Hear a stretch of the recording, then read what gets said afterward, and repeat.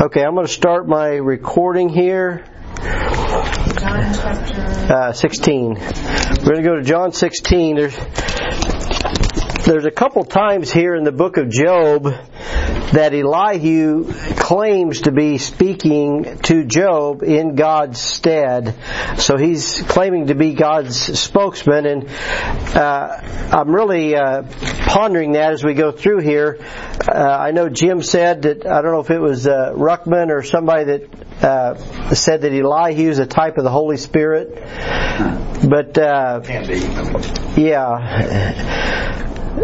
So definitely a believer, but the thing that I kind of maybe not marvel at, but when we see people suffer today, you don't always see them seeking the Lord. But I guess I just really admire Job and his friends, because I think, Eliphaz and Zophar and Bildad, they were off in many of the things they said, but they hung in there. They didn't break fellowship over it. And even in this room here, we all don't believe exactly the same, but I feel like we're on the path of growth, and we're sitting under the teaching of the Word of God. And you'd like to believe at the end of Job, when they do reconcile and Job prays for his friends, that there's fellowship there. They've grown through it.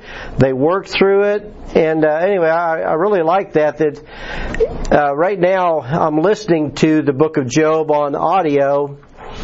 And you can get 8 or 10 chapters in one setting, and it's just they're all talking about the Almighty's causing this, and and the program I listen to is animated, and so sometimes you hear little dramatic music in the background, or the speaker's like, "Woe is me," and that's good. it's like a theater. And what are you listening to it on? It just it's the Gideon Bible. Gideon has an audio Bible, and you can choose just the monotone, like Alexander Scorby, or just.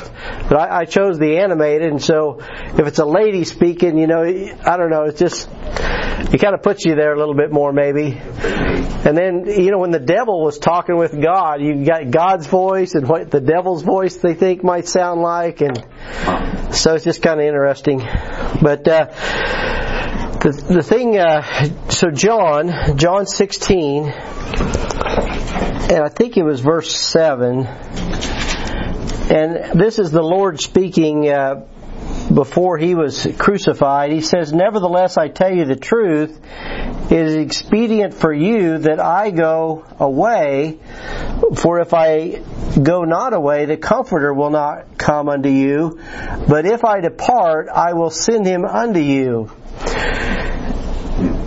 And it says, I think that's all I was going to say just right there. So, who is the Comforter?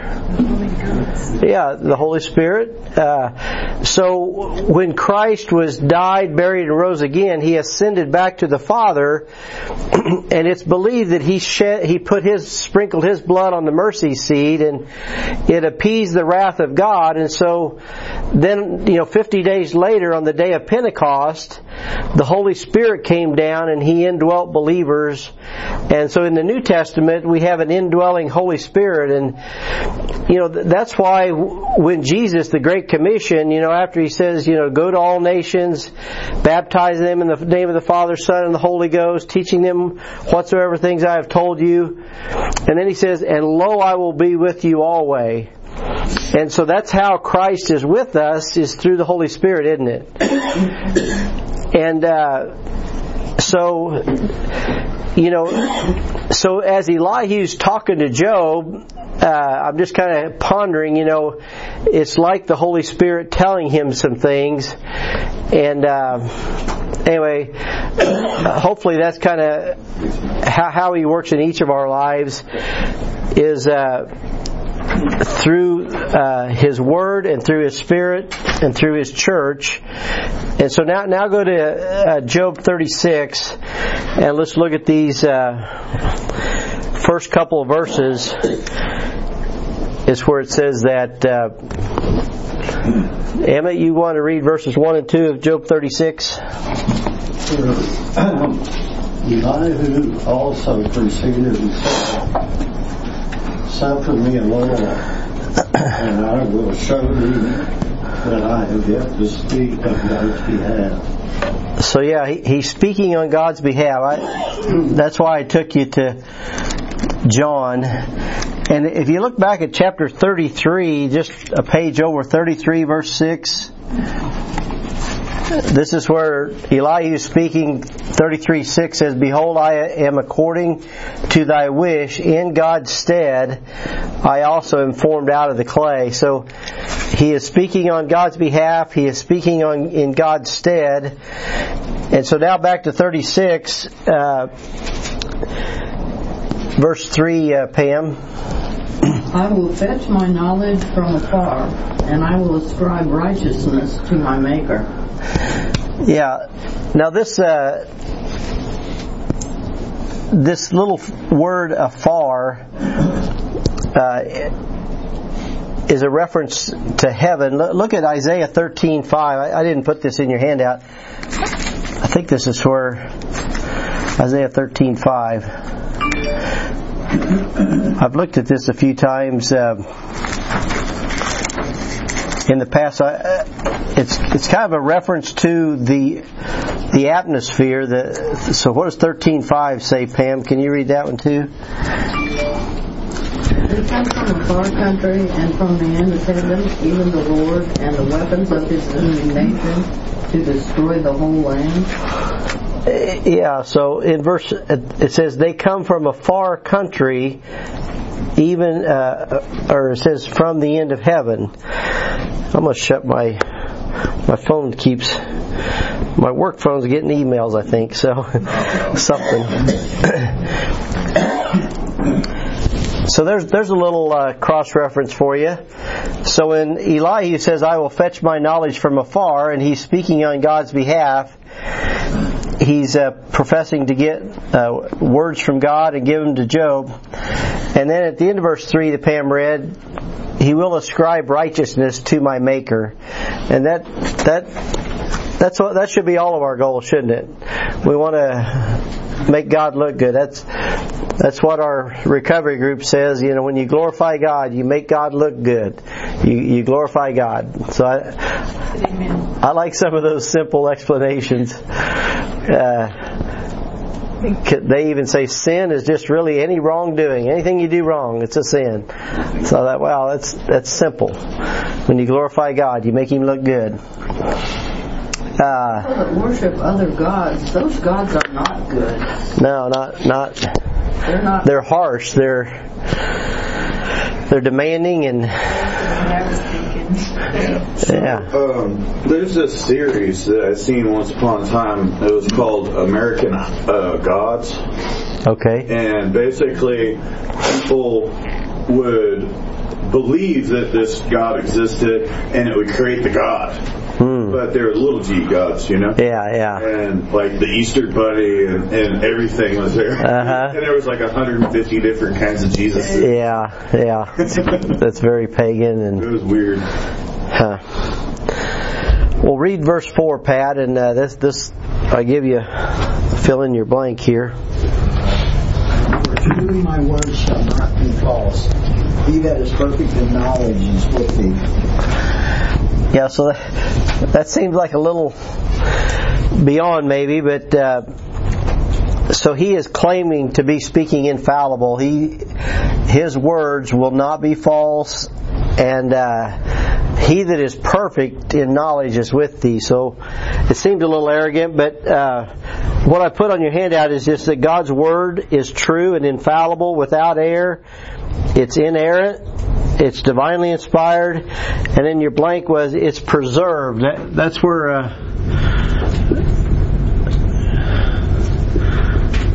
we often maybe have an issue. But then I went on to say, but our understanding of it can be flawed, and we are not infallible. So we profess that God's word is true, and it's true whether we believe it or not. And so we don't claim to be infallible, but we believe the Bible is. Amen? So, let's do 5, 6, and 7, Kevin.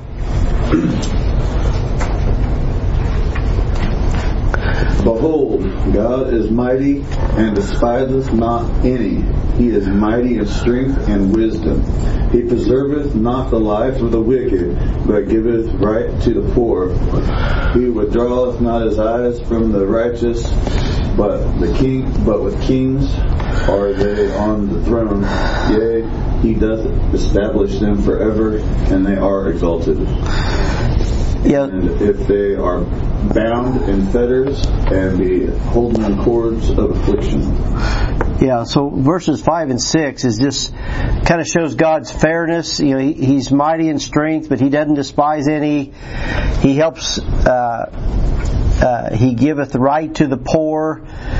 But then in verse 7, it says something interesting because, Job is a king, or he at least was before he lost everything. And so he's letting Job know that God is, He withholdeth or withdraweth not His eyes from the righteous, but with kings are they on the throne. Yea, He doth establish them forever, and they are exalted. And so I give you I think I didn't complete your handout. I put a little question mark there.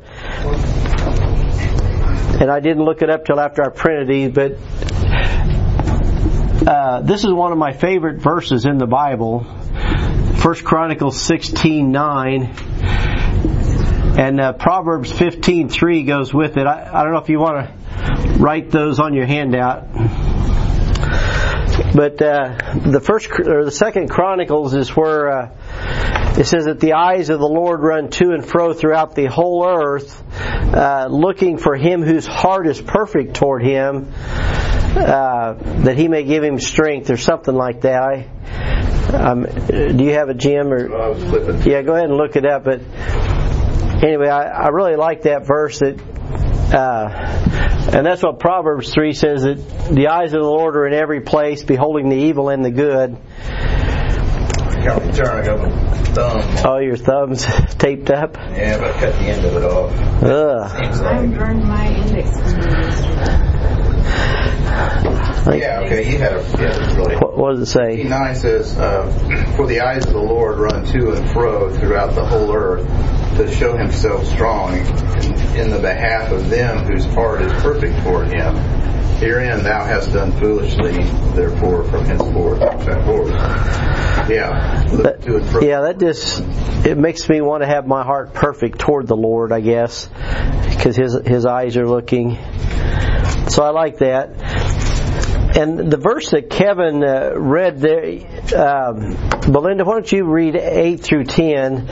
Read 8 again, because there's something there I wanted us to see back in Job. 8 through 10. If they be bound in fetters and be holden in cords of affliction, then He showeth them their work and their transgressions that they have exceeded. He openeth also their ear to discipline, and commanded that they return from iniquity. Yeah. So from verse 8, let me ask you this. Is it possible for Christians to be in bondage? Oh, yeah. Absolutely. Oppression. Okay. We're made of clay and we're not. Okay. Yeah, and I think so too. I mean, Heather's got one. yeah, Heather. Just learn it out, we do. So, I'm going to a Christian university, and we're doing one of the courses I'm taking is vocation, your purpose and calling, and we listened to a Rick Warren thing that he was talking about what shapes us. And as sinners, sinners is not so much a flaw. It's something something that how God knew that we were going to apply sin with our own free will, whether we're going to stay bound in our own afflictions, or if we were going to rise above in His name and help others with the same afflictions. Okay. So I guess what I'm taking out of this is probably similar to what the lesson was. Yeah. You know, even as Christians, when we do sin, maybe we're still being shaped. Right. To our spiritual purpose. Right. It gives you empathy instead of sympathy. Right. Oh yeah, that's good. It gives us a life experience that we can share with others. Like so we can mentor to others. Right. And tell them how Jesus Christ gave us the strength to press on. Right. There's something about Rick Warren that just doesn't sit right with me. Mm-hmm. I know he says a lot of good things, but you got to check this guy out. Find out what Well, he's a great speaker. He's a great author. I think the only thing that's really kind of controversial right now is that he's okay with, which is like you're either on one side of the door or the other. He's backing up people being pastors. Yeah. The women. Yeah, Say something else. No, women being pastors. He's standing up for them and. Yeah, we got kicked out of SBC. Even though we know it says the Bible, you know. Well, that's what the controversy is. in the Bible where the men didn't pull up their pants and be men, the women had to come along and take the Oh man.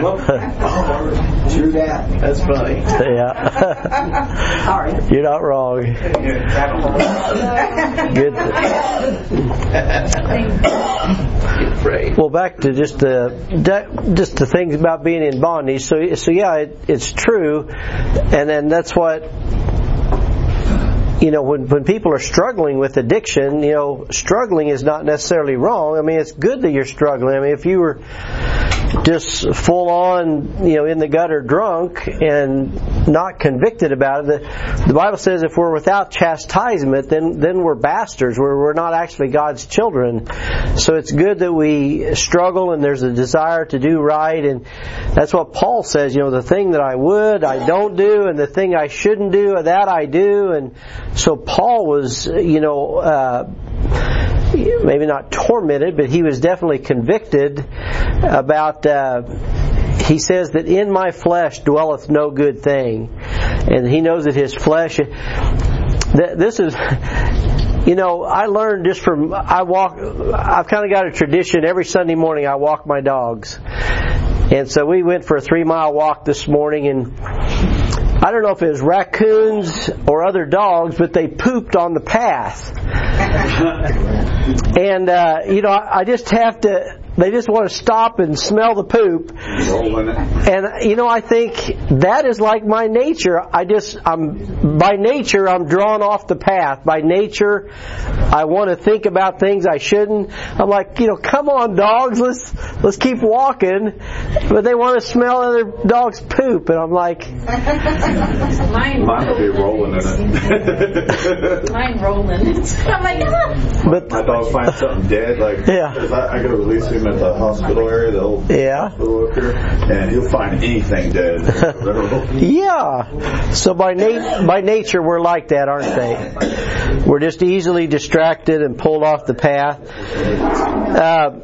Now, I gave you a reference there. We don't need to look at it, but King Manasseh, he was the longest reigning king of Judah or Israel. He reigned for 55 years, and he went into captivity, and it says while he was there, he was bound with fetters. And so that's a direct reference. That's what it says in verse 8 here of Job 36. And if they be bound in fetters, and Manasseh was, but it was at that point he humbled himself, and I think it was his grandson was Josiah that kind of helped turn the nation around. Or I may be thinking wrong on that one.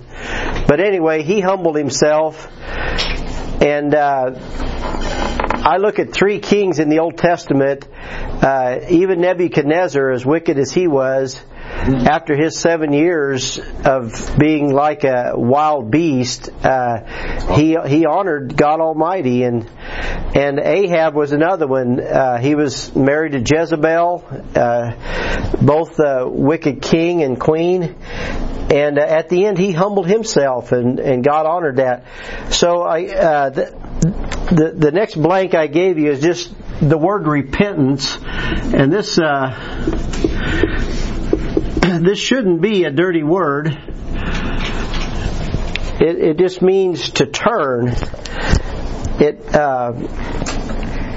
I look at I think it's Matthew 22, where the father had two sons, and he asked him to go work in his vineyard. And the first one said, I'll go, but he didn't go. And the second one says, I won't go, but it says later he repented and went. And that's what repentance is.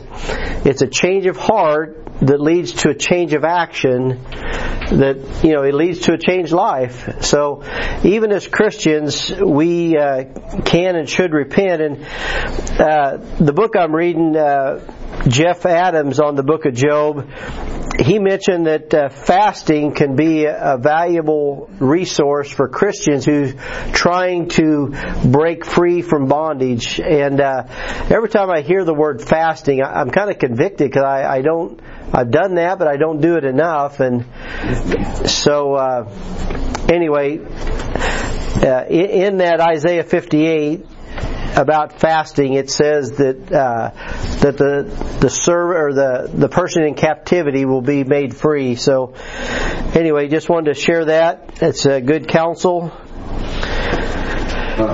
And then kind of thought, like with repentance, like if you walk up to a door and there's like smoke coming out from under it, and you put your hand on the back of that door, are you going to turn? Are you going to walk through that door still? Or are you going to turn and walk away? Yeah, that's kind of how I picture it. Sins on the other side of the door. Okay. Yeah. But still that turning. That's good. Good thought, Kevin. What's verse 11 say there? Sam, we're over to you. Can you read 36:11? If they obey and serve him, they shall spend their days in prosperity and their years in pleasures. So that's almost sound like if they obey and turn,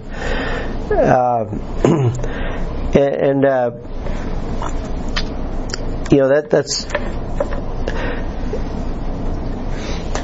I'm trying to think. My cross references are, where Paul was, rather he be hungry or full, he says, whatsoever state I am, therewith to be content. And so I guess through all this thing with Job,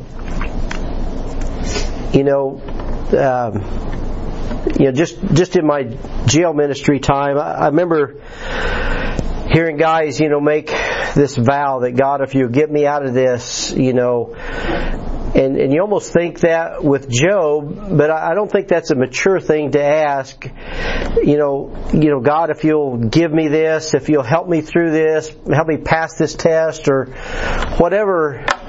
I think God would honor maybe the little child that's like, God, I'll serve you. If I have to suffer, I suffer, and I don't. It's like Christ when he was in the Garden of Gethsemane. He says, God, let this cup pass from me. Nevertheless, not my will but thine be done. And so that is our example of, because Elihu is kind of saying here that if we serve God, we'll be prosperous and we'll spend our years in pleasures. In verse 12, but if they obey not, and they shall perish by the sword, and they shall die without knowledge. So, anyway, in some sense, those words are true, but I guess we need to find our contentment, and we are to grow in the grace and the knowledge of our Lord and Savior Jesus Christ. And I really keyed on at the end of verse 12 there. It says that they'll die without knowledge. And so look at your teaching point there. I gave you a couple verses from the New Testament that there's a danger in knowing the truth and not obeying it. But there's a worse danger in not knowing the truth. And this verse says, who will have, talk about God who will have all men to be saved and come unto the knowledge of the truth.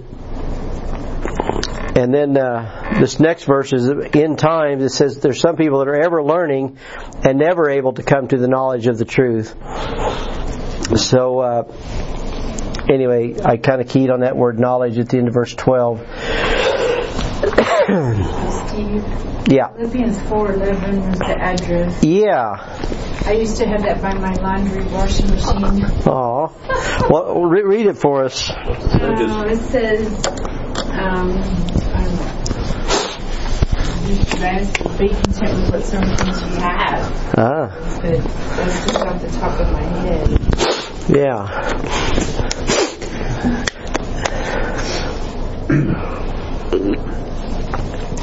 Well, you read it when you find it there.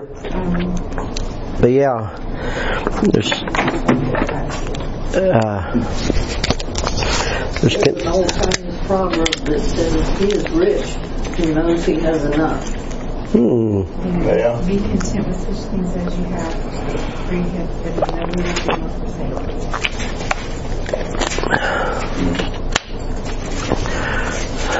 we got anybody online today, Jim?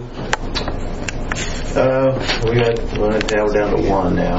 Angie's on there. We did have Bill Johnston for a while.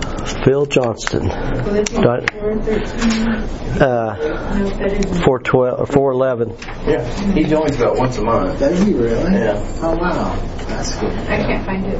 Okay. Do I know Phil? Bill Johnston. Oh, Big Bill? Big Bill, yeah. Oh, wow. He joins about once a month. Huh. He's on now, so. Huh. Well, Heather, why don't you read verses 13 and 14 for us? But the hypocrites in heart heap up wrath. They cry not when he bindeth them. They die in youth, and their life is among the unclean. Yeah, so now he's kind of shifting gears a little bit. He's talking about God's judgment and more or less saying, if Job doesn't repent, then he's a hypocrite. So that this word's come up a few times.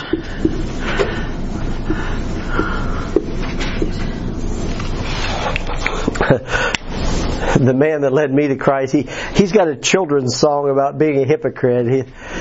It's like hypocritter. You do one, or you say one thing and you do the opposite. So a hypocrite is like saying one thing but doing the opposite. And kids know that about their parents. They can spot hypocrisy, can't they?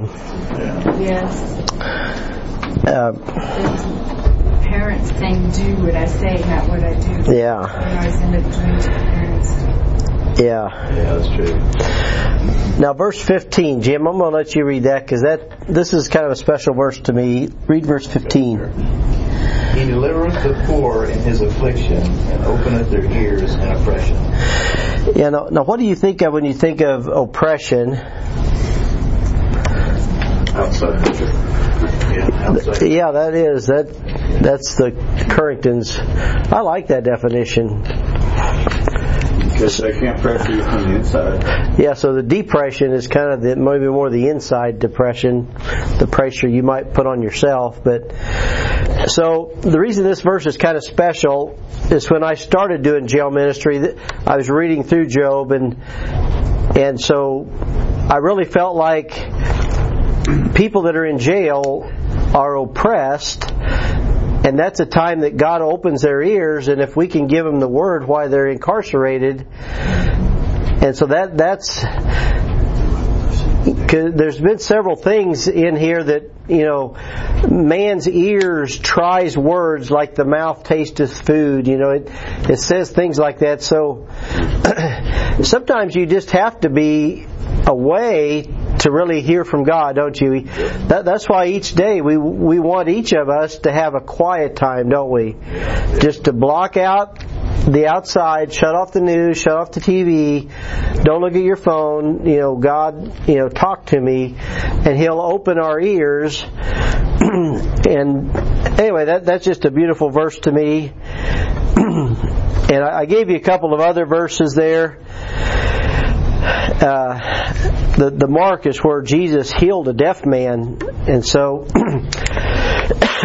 the Lord can do that. And so, all right, verse 16. Emma, we're back to you, brother. 16 and 17. Even so would he have removed thee out of the straight into a broad place, where there is no straightness, and that which should be set on that table should be full of fatness. But thou hast fulfilled the judgment of the wicked. Judgment and justice take hold of thee. And so I gave you a little we don't really probably use that strait. I mean, there's some geographical areas that, the Strait of Gibraltar, but that's the word means narrow. And so Job is kind of between a rock and a hard place. He's in a strait, and Elihu's giving him hope to remove him out of there. And into a place of fatness, meaning having enough, like Pam says, or having an abundance. And then verse 18, Pam, it uses a word I wanted to talk about. Read verse 18 for us. Because there is wrath, beware, lest he take thee away with his throat. Then a great ransom cannot deliver thee. Yeah, and you think about that, the richest man in the world or anywhere, you can't buy your way away from the wrath of the Lord. You're not strong enough, you can't spend enough, you're not strong enough, you're not enough of anything. So a great ransom can't deliver you from His wrath. But I gave you a definition there. In the New Testament, ransom, it means to redeem from the possession of an enemy by paying a price deemed equivalent. And that mark is where Christ came not to be ministered to, but to minister and to give His life a ransom for many. But let's all look at the 1 Timothy, if we can. Look at the 1 Timothy 2:6.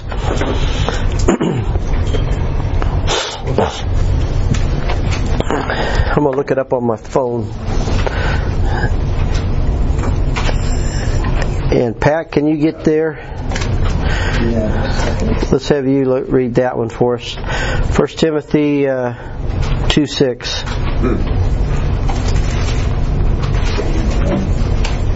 It says, 1 Timothy 2:6? Yeah. I thought you just read. He gave himself a ransom for all from the Testament. That's it.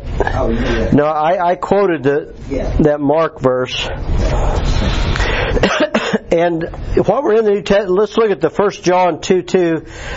This should be a verse that all of us, this is a good verse kind of to speak to our Calvinist friends, because one of their tulip principles is limited atonement, and kind of believing that Christ really only died to save the elect.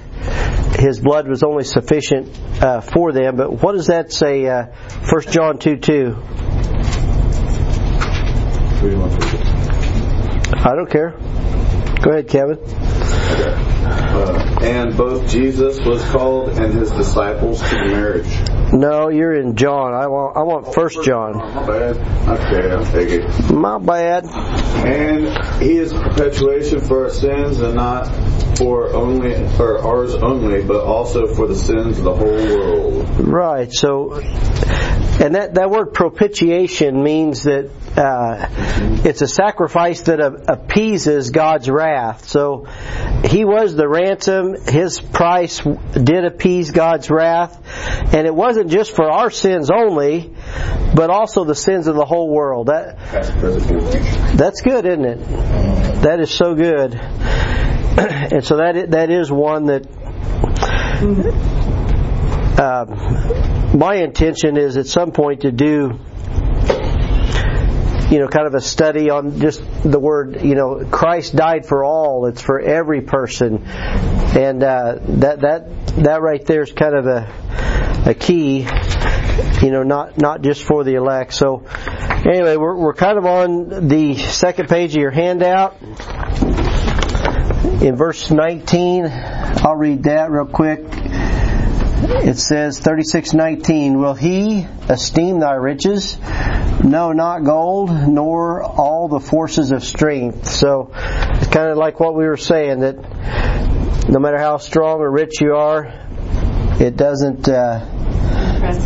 No. And I gave you a couple verses there that riches profiteth not in the day of wrath. So I know I don't know if you guys were here, the pastor from Ohio, Jay Boffman, he was a school teacher for almost 20 years and, working toward a pension. And he thought, and I could really relate to this because, I'm 62 and I have people almost every week, how much longer are you going to work there? And you're kind of in that mindset of, the goal is having enough money laid up to retire and kick back. And Jay Boffman, he quit his job as a teacher, and he planted a church. His pastor sent him out to start a church, and he's just never been happier. He's just like, just not counting on earthly riches and the things of this life. And so I think that's people that are in the corporate world, maybe like myself, we kind of have to war against that, checking your 401k and looking at the stock market, and yeah, it is. Those are uncertain riches at best. In Matthew 3, it talks about the kingdom of heaven is like a field, that has a treasure buried into it, and a man finds the treasure and then goes sell all of his other possessions to buy that field. That's what Jay Boffman did. And so, I'm not telling anybody to quit their job, but I'm just saying, me personally, that's one of the things I have to war against, is money. And all of us at some point in our life. Yeah. Because money answereth all things. Well, yeah, you definitely need money in this life, but it comes down to what are we trusting in? And I don't know where that's at. There's for unto a season. For every purpose there's a season. Yeah. Ecclesiastes. There you go. Money answereth all things. There is one that says something like that. Right. Well, Kevin, why don't you read verse 20 for us?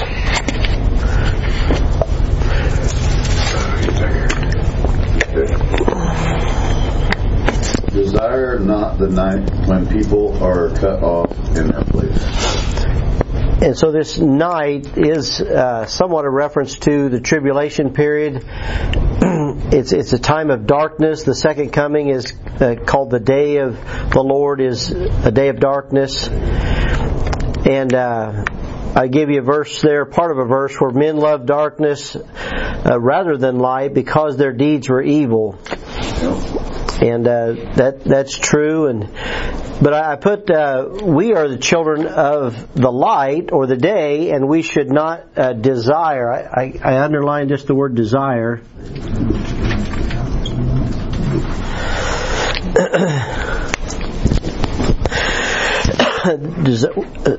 So and that's what it says there in the verse that Kevin read, is desire not the night. And that's kind of the teaching point that I gave you there. If we have been ransomed from God's wrath by Jesus Christ, we should not desire darkness and to be brought back into bondage. I guess verse 21 went with that. Sam, would you read that? Take heed, regard not in iniquity. For this hast thou chosen rather than affliction. So it looks like he's saying that Job has chosen iniquity. I really think iniquity has to do with like cumulative sins. I studied that a little bit one time, but anyway, one of our memory verses for lesson 6 of discipleship is on prayer, and that's where Psalm 66:18 says, if I regard iniquity in my heart, the Lord will not hear me. So we shouldn't be meditating or planning upon doing something sinful, or it'll hinder our prayer life, and God won't honor that. The 2 times that God can't hear you. One, if you're lost. Yep. Yeah, if you're lost, and I guess the only time I know of. what do you? And if you're in sin. Huh. Because you have to admit the sin before He'll talk to you to be able to have a clear mind. That's good. Good. Confession. At the Putnam County Fair, my hometown, our Putnam County they go all out for a fair time. I mean, they bring in, their tractor pull is like nationally renowned, and they got a big jumbo screen now, and I mean they bought bleachers, and the whole fair is a huge event at my hometown. But my brother, when he was a pastor up there, so I mean you could have a booth at the tent. So he had a booth at the tent, and he's got his little computer on a loop there. There's 3 things that God can't do, and the Bible says that God cannot lie. And so anyway, it's really kind of not really a gimmick, but a little plug. You're intrigued by, what are the 3 things God can't do? And he used that just to witness to people coming through our Putnam County tent. I mean, people come from Iowa and all over to our fair. Favorite things to talk to people about, like they're sitting there like, well, God never talks to me. Like I'll be sitting there with a knife to my wrist and He won't say anything to me. I said, because you're in sin, like you're in the middle of the sin. That's why He's not talking to you. You can't see the righteous or that's good. The unrighteous. Yeah. Yeah, I'm trying to think of the other things that He. The other 3 things God can't do. I've got them listed in my Bible. Let's see if I can find it real quick. Because now I'm intrigued. Just like, what were they? Sit with the scornful. I think there's 4 maybe. Because He can't deny Himself. That can't make us loving. Well, He wants us to love Him from a free spirit. That's true. With our heart. Had a guy tell me, can God make a rock so big you can't move? Yeah.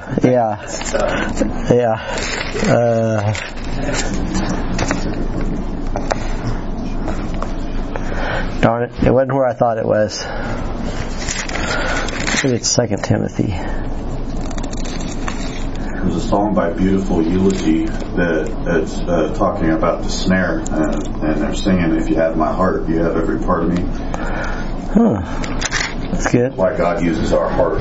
Yeah. Well, I'll have to look for that later. Let's move on here. Verses 22 and 23. Is that Heather?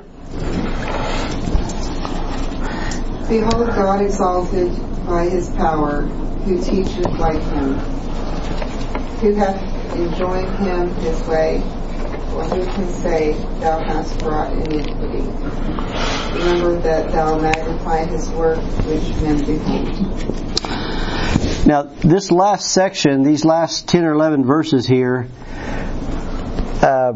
my little headline was, God's glorious works, and the first blank I had for you there is just the word power. It's power. And that's what it says there. God exalteth by His power, who can teacheth Him? And boy, when you think about the power of God, He's all powerful, right? He's the Almighty. He's all. There's nothing my God cannot do. And so, the next verse, Jim, would you read 24 through 26? Yep. 24. Remember that thou magnify His word, which men behold. Every man may see it, man may behold it afar off. One more. Behold, God is great, and we know Him not, neither can the number of His years be searched out. Yeah, and so even though those of us that know Him, we don't fully know Him, do we? There's many aspects and attributes, and He's infinite, and we're finite.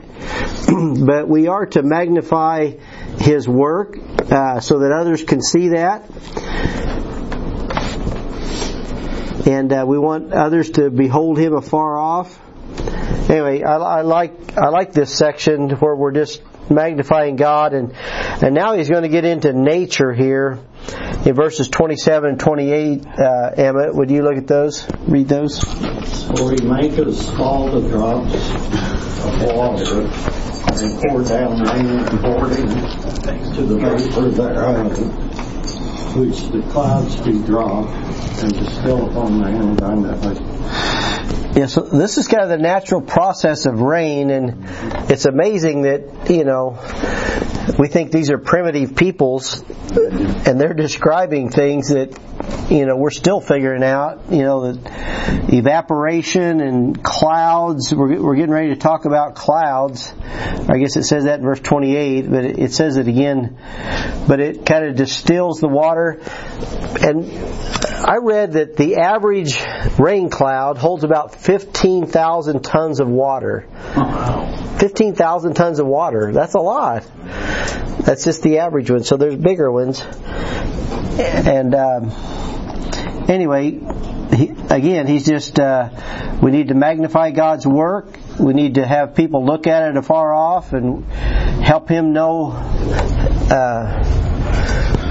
This is kind of right why the American Indian thought of, the spirit in the sky, so to speak, and they held some things sacred just from nature, because nature is kind of the general revelation of God. So, yeah. Well, they knew they couldn't live without water. Yeah. And the scriptures says there's water. Mm-hmm. Well, there was some scripture where I'm trying to remember who was standing on the hill looking out over, and they see like a little plume of like a hand-shaped plume. They've been praying for 7 years. Yep. Like that. Yeah, it was 3.5 years. Yep, that was Elijah's servant saw that. Yep, a little cloud like a hand, and sure enough, it was rain came. So Emmett's wishing for that now. He's got you got 2,000 acres of crops this year, Emmett? How many acres of crops you got this year? What? How many acres do you have planted? Oh, about 3,000. 3,000. That's a lot. Yeah. If you guys ever get a chance, I'm going to give you a tour of their shop, and they got the big 4-wheel drive tractors and combines, and so, well, maybe we need to pray for rain, because I know it's kind of a critical time. Yeah, Do an Indian rain dance. I wonder how far down it comes, and it's still the same. When you drop ice from that far up, it gets smaller. Why does the rain I guess it just stays the same. I don't know. Yeah. Well, it's all vapor until the molecules start bumping into each other, and then they get bigger and bigger and bigger, and then they come down, and then air sucks them back up, because there's vortexes and stuff. So why don't we get huge drops of rain? We do sometimes hail.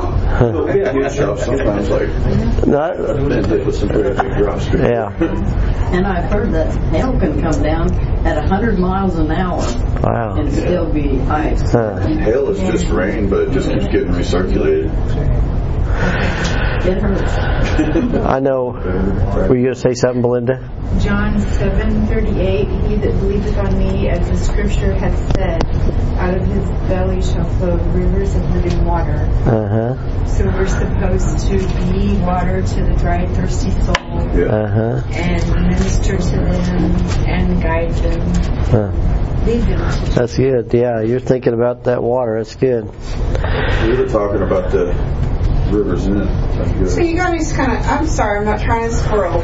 But you got me kind of thinking about a few minutes ago when we're saying God can't hear whenever you're lost. You can hear one prayer. That's what I'm saying, because I was rock bottom and lost. When you call out to Him, though, to be saved, that's when He hears you. That one prayer. Yeah, we should have clarified that. All right. The prayer's Well, where I was going with that is that why He's training us all up or encouraging us to water the fields of souls that are lost? Yeah. You know, we be as His water. No, thank you for clarifying that. So yeah, certainly, and we base that on, there's a verse in John that just says that we know the Lord heareth not sinners, but he does hear the contrite heart. I mean, He saveth those that are of a contrite heart. Yeah. So yeah, I don't want to mislead. So The contrite heart is one that's seeking God. yeah. God's not a vending machine where you push this button, push that button, bang, you get what you want. Right. There's a lot of people that aren't saved who believe. Well, let's finish this because there's a thing here at the last I wanted us to see. In verse 29, it says, also, can any understand the spreadings of the clouds or the noise of His tabernacle? And I want to close just talking about His tabernacle, but this thing about clouds, it's, sometimes you think, boy, my thoughts are kind of cloudy, or I'm in a fog. So clouds can be a lot of different things, and it even talks about noise of His tabernacle. But in Hebrews 12:1, it talks about a cloud of witnesses. So there can be a cloud of witnesses. So, but His second return, the return of the Lord, is a day of clouds. And it even talks about Him riding on a cloud, and so there's different things about clouds that are very thought-provoking in the Bible. But then look at verse 30. Whose turn to read? Pam? Can you do 30, Pam? Behold, He spreadeth His light upon it and covereth the bottom of it. Yeah, so He's spreading light. So that was your last blank there, I think. And this could even be a reference to the first day of creation. God said, "Let there be light," and there was light. But do you know that was the first day, and it was day 4 when He created the sun. So He's not talking about the sun's light in Genesis 1:3. It's more of and it's capitalized, and I believe it's a reference to Jesus Christ being the light of the world. But anyway, verse 30 there, He even spreads it across the covering of the bottom of the sea. And so if you're thinking I mean, don't think Atlantic Ocean or Pacific Ocean right now. Just think a celestial sea, that the waters that are above the heavens, where He's spreading His light there. So this goes beyond just the earthly here. So Elihu is really magnifying God and His works. And then in verse 31, Pat, would you read that? It says, "For by them judge He the people who give them meat in abundance." Now, who is the them right there? He judges them, or by them. By them. In the clouds, I think. Yeah. I think wasn't He referring back to the clouds? Yeah. So that's a pretty wild thought about clouds and light and things like that He uses those things to judge people and give, and also to give abundance. And so this could even be reference to the tribulation as well, because in the tribulation there's hail, there's earthquakes, there's drought, so there's like natural disasters and the sea turning to blood, and anyway, just different. So God uses all of nature, even terrestrial, in judging. I remember, this reminds me, we're out of time, but Pat Robertson took a lot of flack, years ago for saying that some of the Hades and some of those hurricanes and such were judgments upon that wicked voodoo nation. This is kind of stuff. But America became a nation because England was coming over to destroy us. And there was a great storm and it took out like half of their fleet. Yeah. I do. That was that was over in before we became a nation. The Spanish Armada, was that? Well, even Christopher Columbus was headed for the U.S., but he got blown off course and went to South America. You're thinking of England. Yeah, the England. Canal. We would all be. Yeah. And God destroyed all Spain. The English Canal. Yeah. There's 200 some ships, and yeah.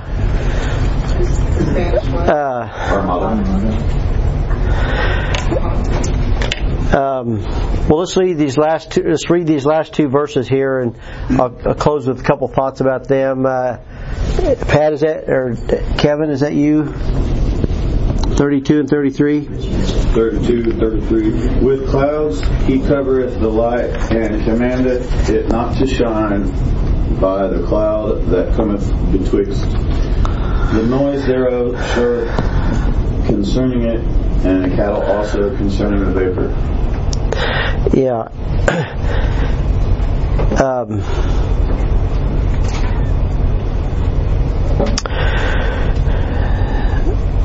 So he even mentions that God's kind of gathering the vapor like cattle, gathered them together. So anyway, it's more of this same line of thought. But the thing I wanted to end with, my teaching point there, that God, compare God's earthly and heavenly tabernacle. And so we got about 30 seconds. So if we just think about earth, and just Moses was to build the tabernacle in the wilderness like the heavenly tabernacle, and we've got a little model up there on top of the shelf of this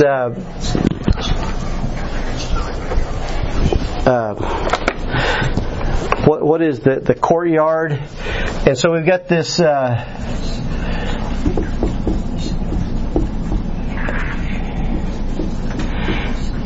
we've got the third heaven where God's at, and then the first heaven is the atmosphere around the earth, and then the outer space is called the second heaven a lot of times. And so anyway, it was just interesting how, and I think we'll talk about this more when we get into Job 38 in a couple of weeks. But I just wanted to kind of introduce that thought that the Bible says that the heavens are God's throne and the earth is His footstool. And I don't know but maybe that's a literal thing where God is so big that the heavens are His throne and the earth is His footstool. That's a pretty wild thought, isn't it? Well, it always talks, there's like pictures that show them in the hand, like the hand, stuff like that. Yeah. I think there's a lot of I think it was Pam Jackson saying that the known universe is 200 and some trillion light years across. So, it's just so massive. But let's close here, and I will just say a word of prayer for my wife and my mother-in-law. And I'm going to